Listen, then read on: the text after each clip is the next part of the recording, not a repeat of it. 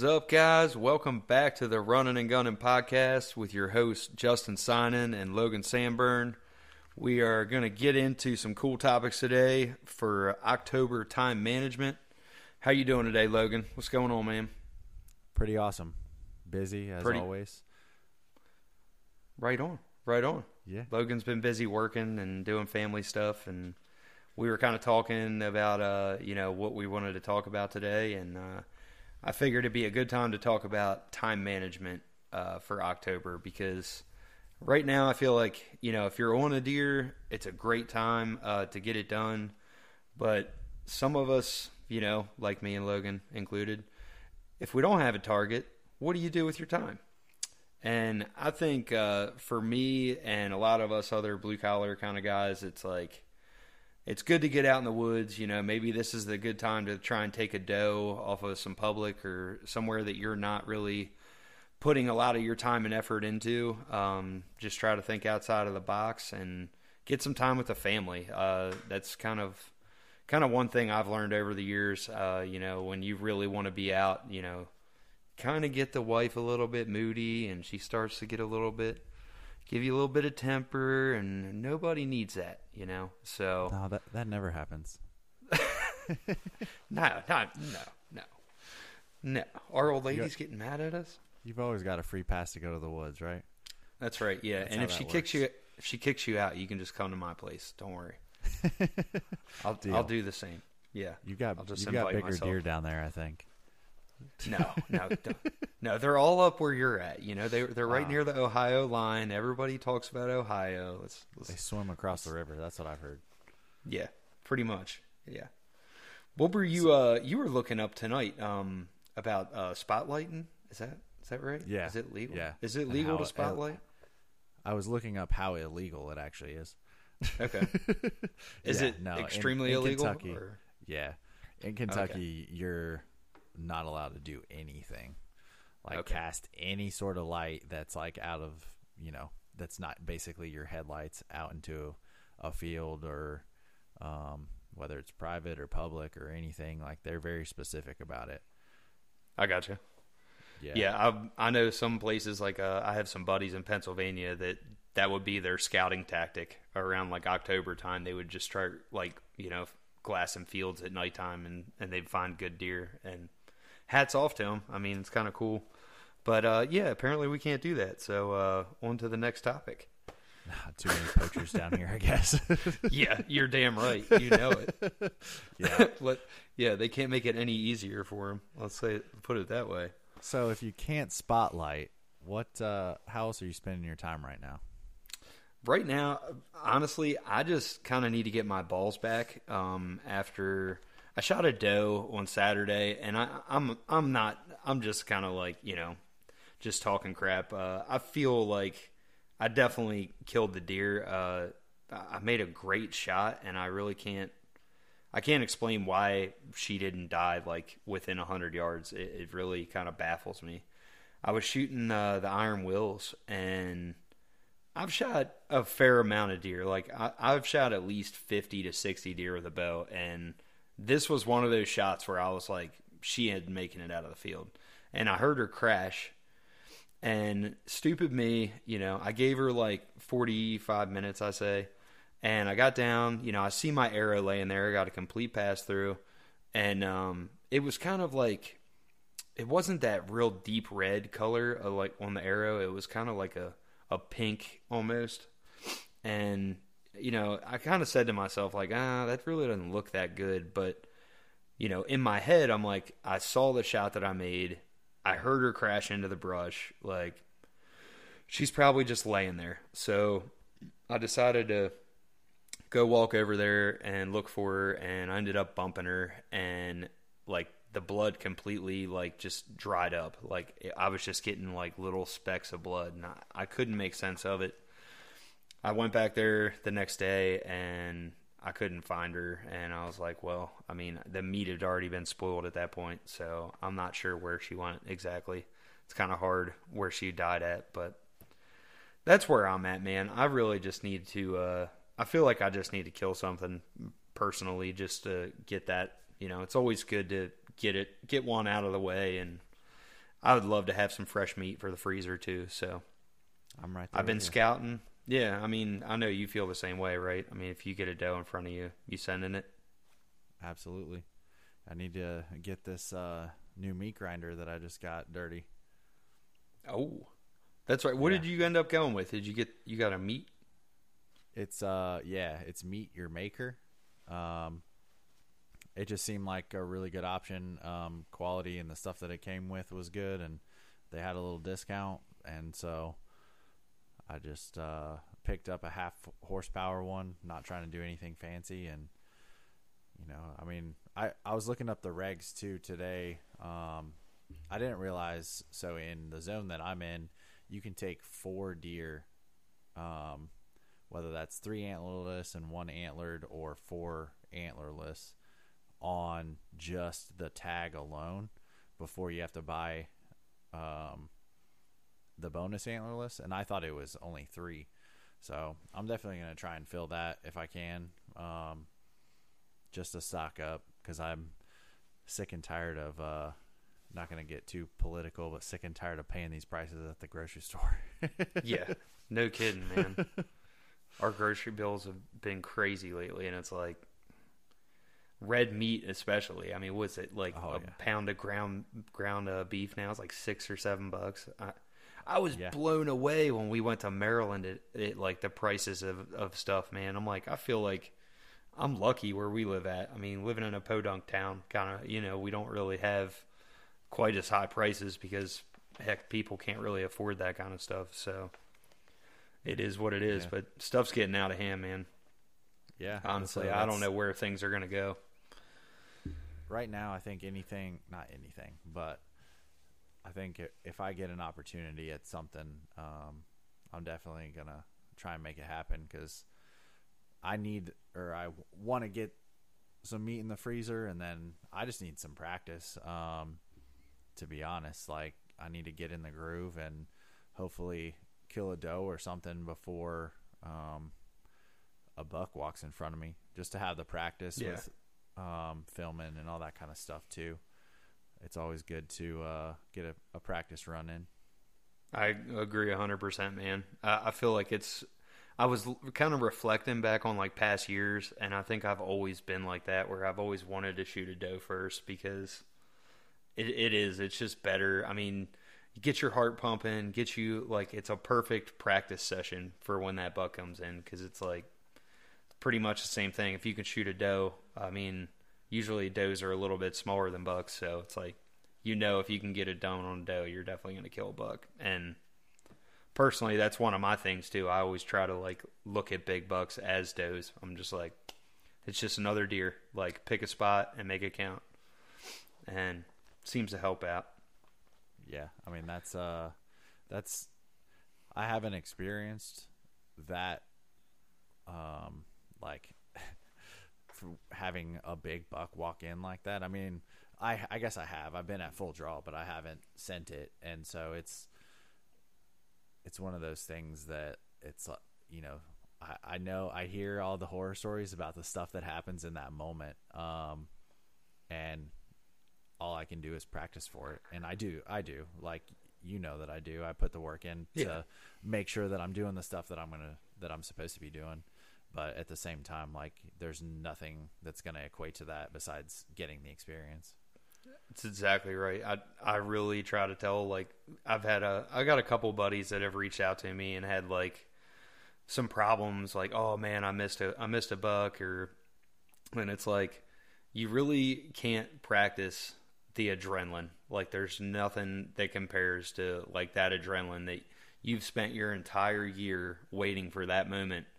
And for some people, it's just like that fight or flight response. Like, some people just wig out and completely like throw everything out the window and put their pin on a deer and send it. And it's like, it's so mental in that moment. And I've heard a lot of other people talk about that with like baseball players or, football players. It's like, don't mess this up. Like, this is your moment. You've been training for it. You've been practicing. But at the end of the day, man, like, there's nothing that you can do except for put yourself in that situation and It's the only way you're going to grow. And it's like, if you fail, then just learn from it and just brush it off. I think that ties back into the topic for today is to continue practicing.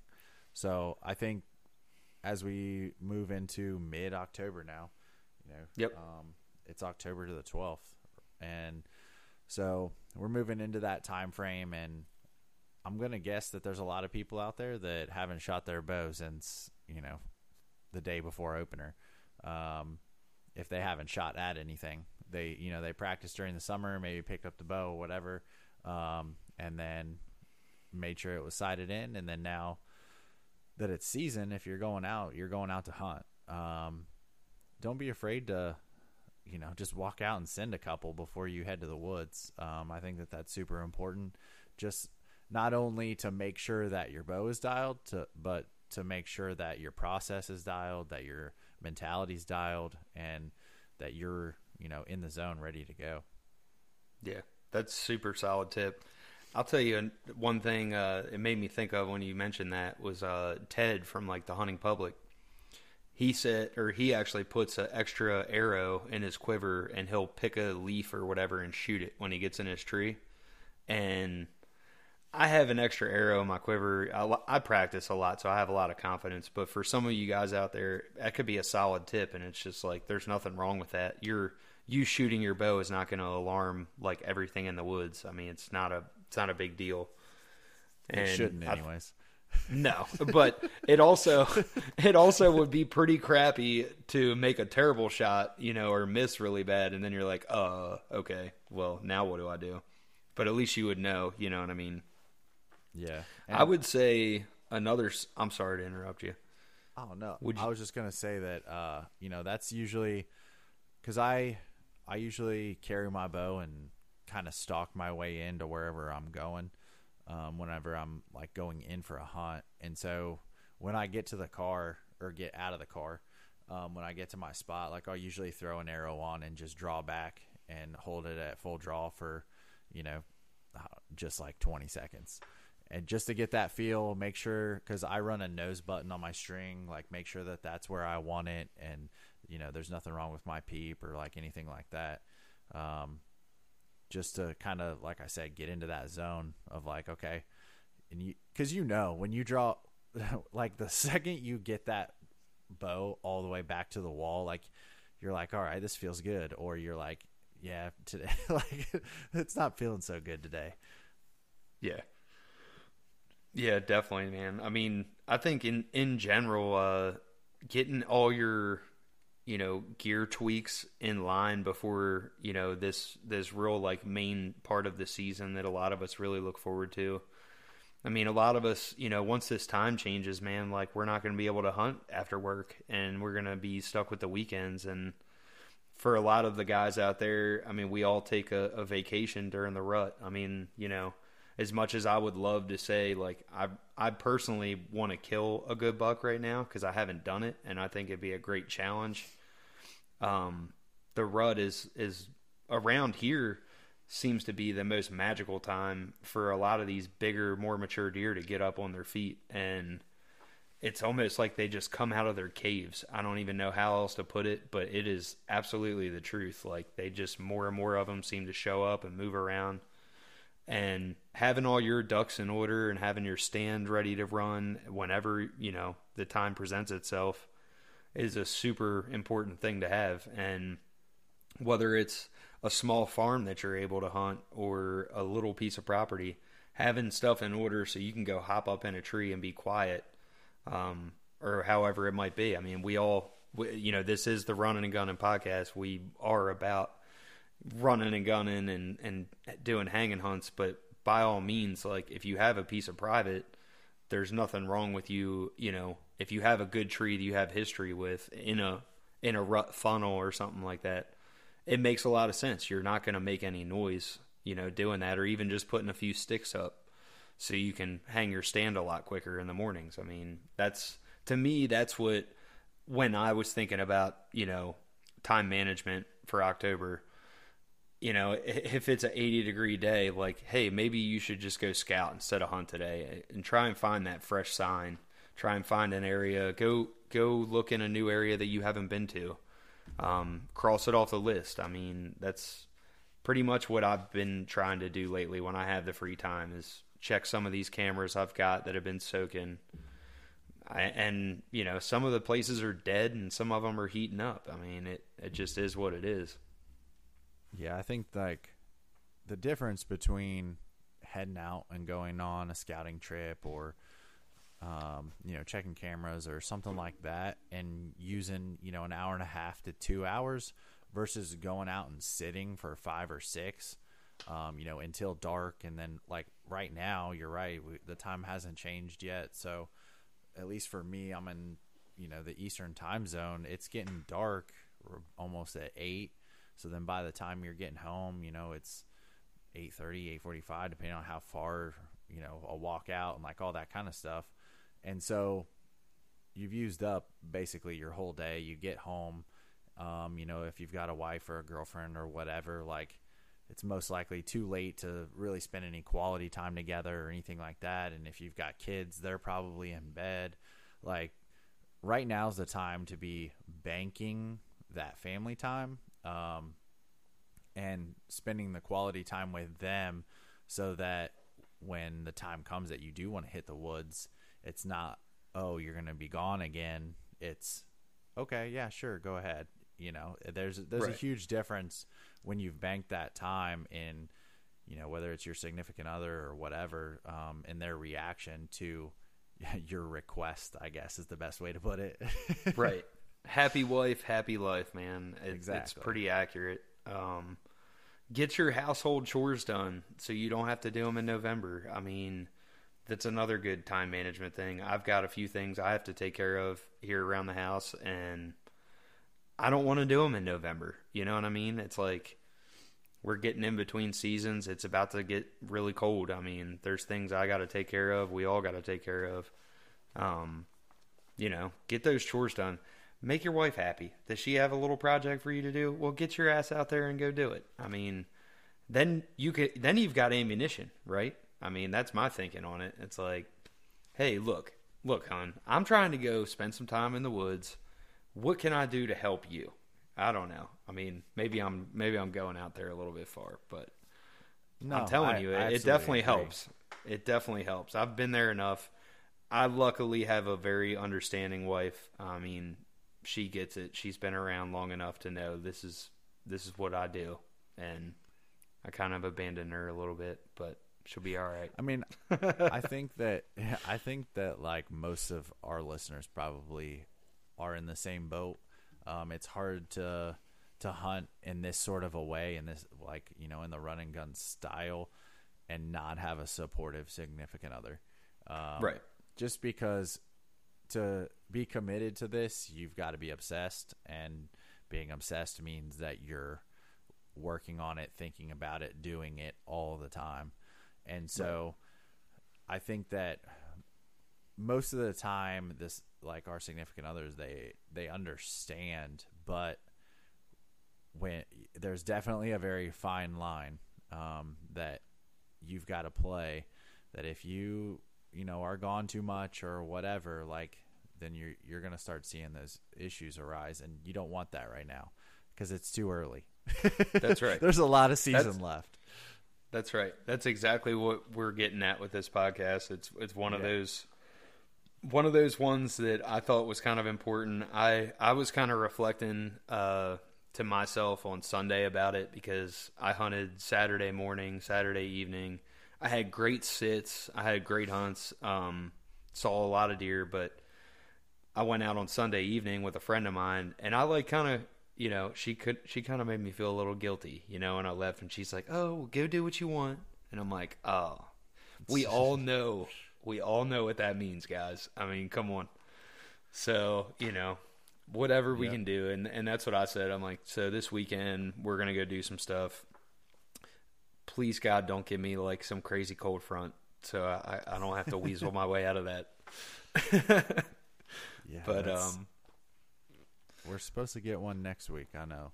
So yeah, I'm excited for that. Yeah, me too. I think it's just been warm. It's not as fun when it's, you know, 75 degrees. No, definitely to not. go out, like, especially when it's been cold and then it gets hot again. You're just like, eh. So I'm excited for these colder temperatures. And I think as the temperatures start dropping, especially at night, these deer are going to start opening up their ranges. And they're going to start checking, their known doe areas and stuff like that they've been to every year. They're going to start looking for that first hot doe. And I think it's really going to make a difference if you know where those areas are that are starting to get hot.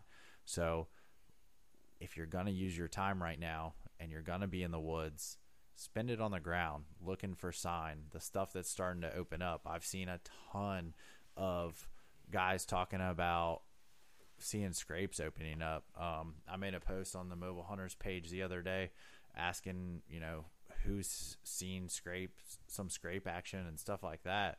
And man, there's a lot of responses of big bucks hitting scrapes right now. And it's not late October. We're not even to the halfway point yet. So right.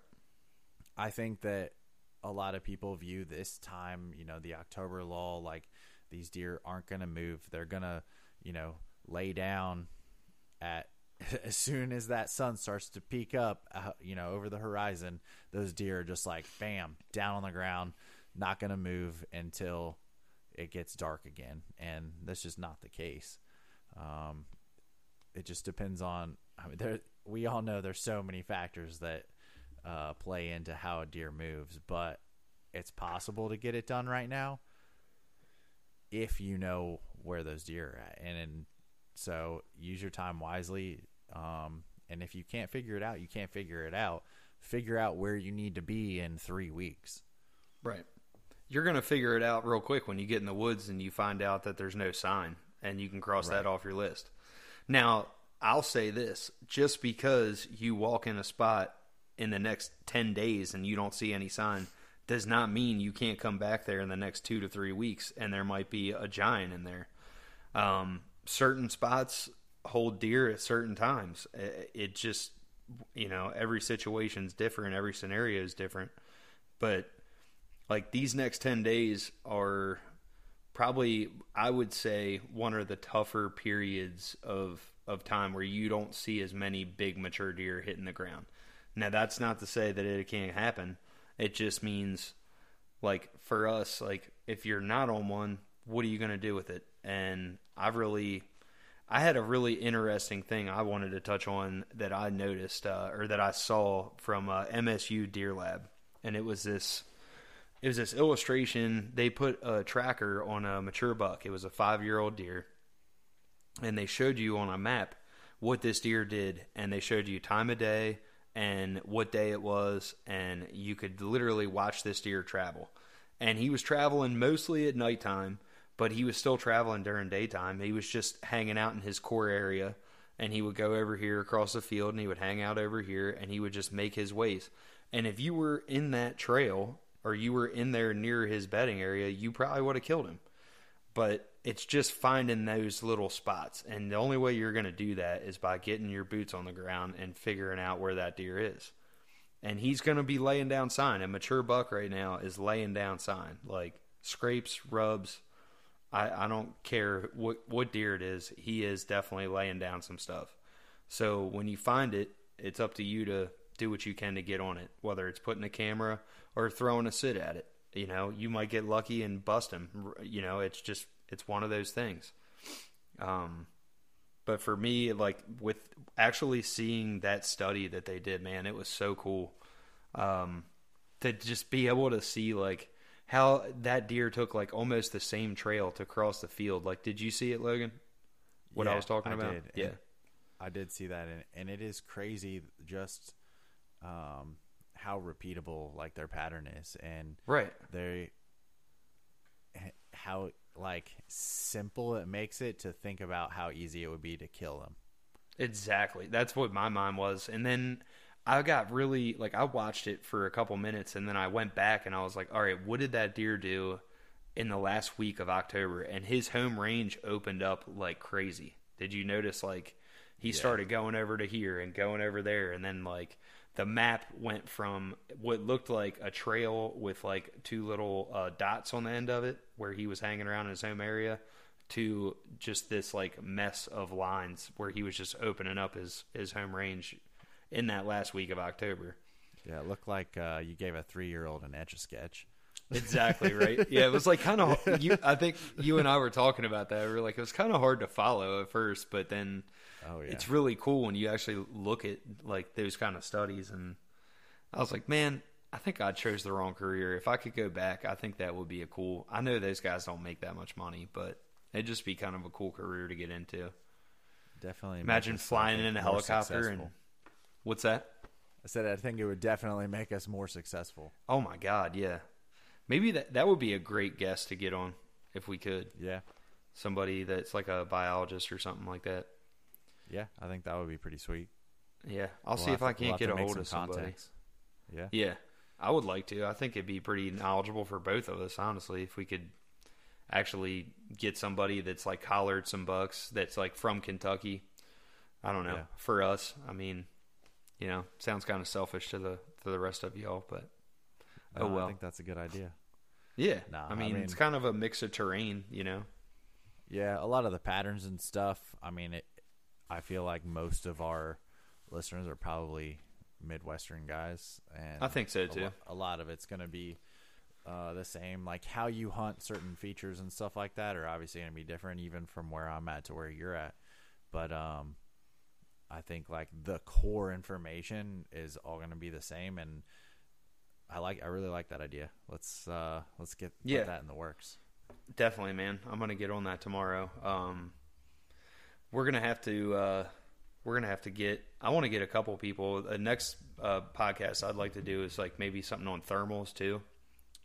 With the temperatures, you know, kind of dropping here soon. I think thermals are something that you're going to have to play with every hunt. Don't get me wrong, but it's like with these extreme temp drops and stuff like that, it's even more of there's even more of a push for it. You know what I'm saying? Yeah, and I think as we start to get into November too, the thermals play almost more of a factor because like what we were just talking about, that deer movement gets so sporadic and they're kind of everywhere. It's really hard to play and play the wind in the correct way because you don't have that same pattern that you're like, okay, he's taking the same trail every single day. You know, if I've got this wind, I can sit this side of the trail. He'll never know that I'm there, and you know, I can kill him. Whereas if in November you're like, these deer can come from anywhere. Yeah. Yeah. I mean, I feel like November is, I'm not going to say, I've targeted at least 3 or 4 deer in November and killed them. And a lot of people say, oh, well, you're just, you know, whatever. In November, you just sit in a funnel and like, if you're lucky, you're lucky. But honestly, you can, if you have historical data on a specific buck, like it can be a killer time to kill that deer. I've had multiple deer. I know this has nothing to do with October, but I've had multiple deer come in the same time. Like they have never shown up during October, but come November 6th or November 8th, this buck 3 years in a row showed up on like November 8th, I think it was. And like around the same area within these couple cameras within like a quarter mile of each other. And I was like blown away by that. Like, what are the odds? Like, does this deer have a watch? And he's like, oh, time to go over here. You know what I mean? Like it's nuts. There's definitely something to that. But I also think that plays into what we are talking about, that, you know, that's kind of what, if you're not on a deer right now, like one, it gives you hope that there's going to be deer that show up and, you know, in the next few weeks, but also getting out there and looking and finding those spots that when that deer does show up, like you're ready. Right. Getting cameras in place, kind of, you know, and adjusting for that. I mean, we all know right now, I'd say the best place to have a camera is on a scrape. I mean, that's what I've done with a lot of my cameras here recently, or I've put them in like, you know, specific terrain features that are kind of like funnel a deer to come into. I think. I So mean, that's touching on the scrape thing. I think like right now, especially, put that camera on video mode if you don't have yes. it on video already, so that you can see, one, the deer's mannerisms, but two, where it's coming from and where it's going at whatever time. So one thing I wanted to touch on was the difference between nighttime sign and daytime sign. So when that deer is laying the sign down, and when you're looking at it and trying to determine, whether you should sit it, obviously it's how fresh it is. And, we could get into that. I think most people understand what fresh sign is and, trying to determine how old it is. But then looking at it and saying, okay, this scrape, this rub is on a field edge, that's most likely put there at night. That's at least what I've experienced as far as trail camera data and stuff like that. When I find a scrape on a field edge and then I put a camera on it, it's all nighttime pictures and stuff. Like maybe once you get into like late November where the temperatures really start dropping and stuff like that, like you'll see some daytime movement on that and daytime activity. But especially right now through the end of October, that's going to be more of like that nighttime sign. Whereas when you start to get in closer to bedding areas, like up on ridge tops, near those food sources, people are hunting white oaks and stuff like that. Like when you find a scrape next to a white oak that's dropping, like don't throw a camera on that, throw a sit on it. Right. Like I agree with that. Yeah. So that's the kind of sign that you want to be on. I think, walking into your stand or walking in to find a tree, like people get jacked up because they're like, look at this scrape line, and it's like scrape, scrape, scrape, scrape, scrape all the way down the field edge. They're like, all right, I'm going to hang right here. And then they don't see anything. And they're like, man, like why are they not hitting these scrapes? It's like, because they're not coming out into that field during the day. Yeah, you got to find that right now. Yeah, you got to find that one main scrape. I think I got lucky over at the farm I have. Like, I did find one of the main scrapes, and there are like bucks hitting it during daylight right now, but they're not mature bucks. Like, they're good bucks, but they're not like something that I'm trying to kill. But it's really interesting. Like, I think a lot of the does, I think when they just come passing by, like it's just a natural curiosity thing where they just like check it and move on. I'm not saying they're ever there like pawing at the dirt and like going nuts, but I have kind of seen like once you get into that latter period of October, I think some of those field edge scrapes can be money. If you can find a good one, like I'm talking like a car hood size, like scrape. Those are different than those little small ones that you see just on the edge. I think when you can find something like that with like a couple big limbs and you've got multiple scrapes underneath of that thing, those are the kind of ones you want to focus on. But when you just find one limb and one tiny, little scrape, that's like you're saying, Logan, that's probably just like an evening, that deer's coming and cruising through and he's making a scrape because I mean, and you can right tell there. when it looks like they like walk down the side of that field and they were like, oh look, a branch, and then they make a scrape and then they keep walking like 10 feet later they're like, oh look, a branch, and it's like, right, you're like, okay, that's kind of when you can tell. Yeah, and I mean, I think another thing, when you find multiple rubs near a good scrape like that can be another good indication, like that's a decent deer in there too. Like he wants to let everybody know who's boss, and that's why they lay that sign down like that. A lot of the more aggressive bucks will do that. But so I think scrape hunting. Go ahead. So, I mean, I think part of the, I guess, moral of that story is like, just because you find one scrape, one rub, like whatever, like don't just automatically sit. Like look around, try and find more sign, right? And don't just like be afraid to dive in and go deeper and understand what it is that you're looking at. Because I think a lot of people, I don't know whether it's they think they're going to bump deer or whatever. At least I know, like, previously I know I've felt this way, but it's like, okay, I found this scrape. Oh, look, a rub. Like, I should probably sit here. And it's like, in reality, I should have pushed another 150 yards into the timber and found fresher sign, and then maybe I could have made it happen. Whereas now I'm sitting here instead of like working farther, and it's going to take that deer another 30 minutes to get to me, and by that time it's already dark. Right. And it's something I've really been struggling with recently. I feel almost like I'm nervous to go deep into the woods right now because it's been so dry where we're at, like in the afternoons and stuff like that, especially in the mornings. Like, I've wanted to push into the woods in the mornings, but I feel like I'm just going to do so much more harm than good because it's just so loud. It's one thing when, like, it rains and you've got, like, that foliage is not, like, going to alert everything in the country. But right now, man, I mean, those woods and those hollows, like, around where we are, like, that's where the deer are at.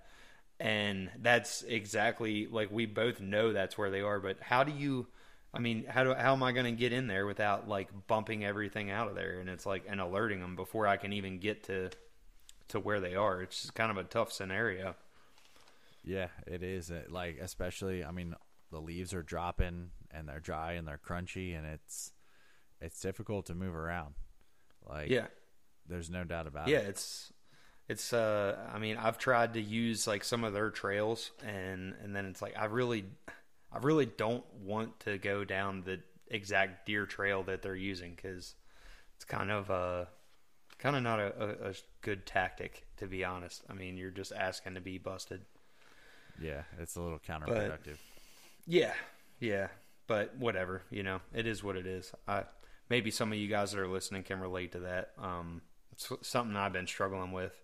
I've hunted more field edges, and I did throw a sit on public on Saturday morning, and I had a great sit. A lot of these deer were hammering this one white oak tree, man. It was really cool to watch, and just the morning unfold. Like, every deer came down the same trail and worked this oak tree for probably 10 to 15 minutes. And I was just like, and the coolest thing was that oak tree is the exact tree that I shot my first buck in Kentucky out of. Like, so it was just kind of cool to watch it all go down like that. But, well, I think that kind of historical knowledge is important.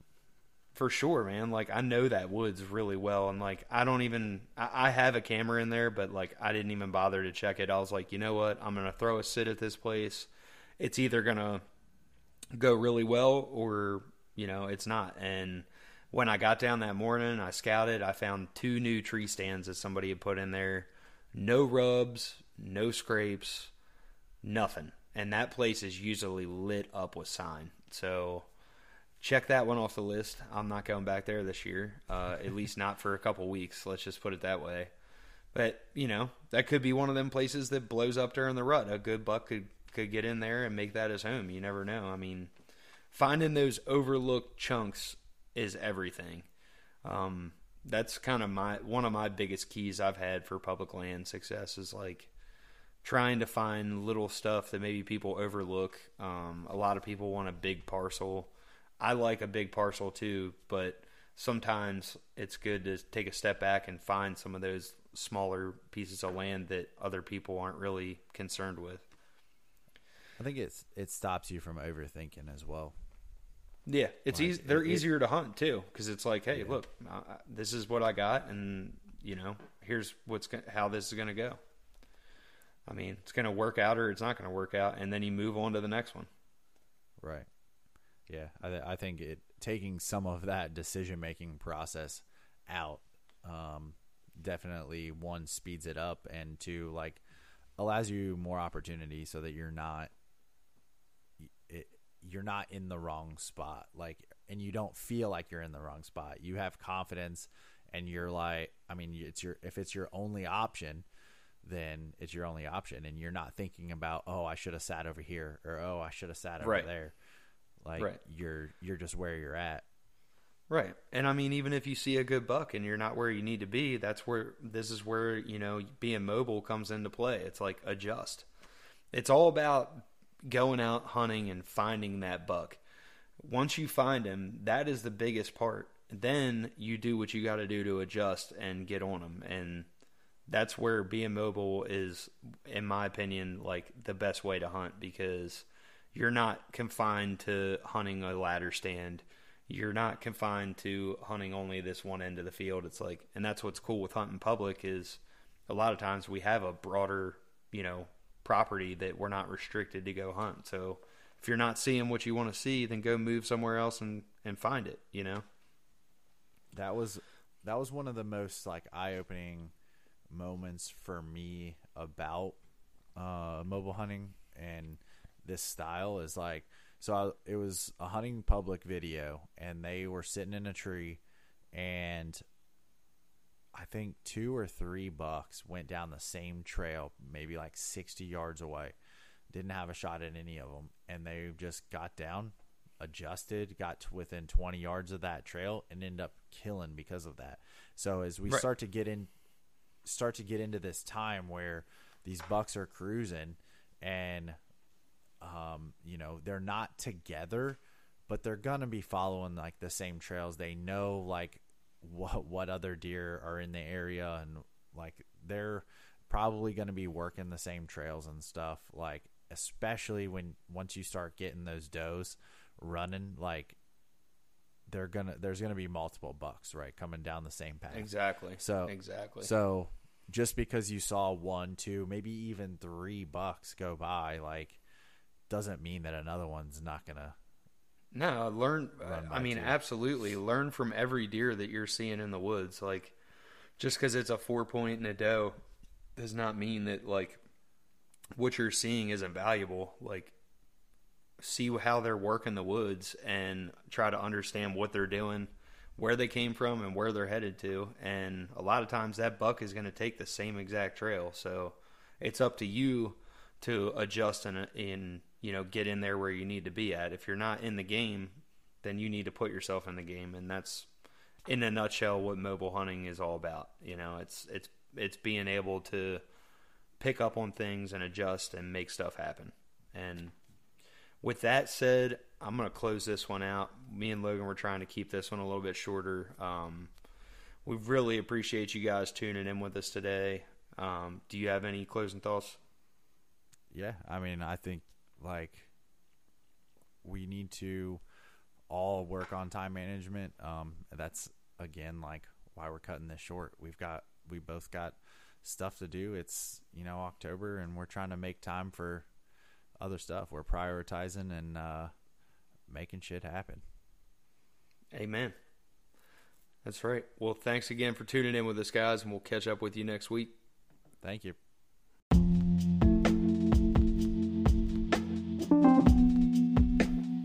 Thanks again for joining us today, guys. We really appreciate y'all. Want to give a special thanks to our sponsor, Lone Wolf Custom Gear. If you guys haven't, you got to check them out online at lonewolfcustomgear.com. They got so many awesome products. If you're looking to upgrade your equipment or just get into the mobile game, you can't go wrong with anything they have. I also want to close this one out with a quote. I'm not sure exactly who said this one, but I really liked it. It says, "In race between lion and deer, many times the deer wins, because the lion runs for food and deer runs for life.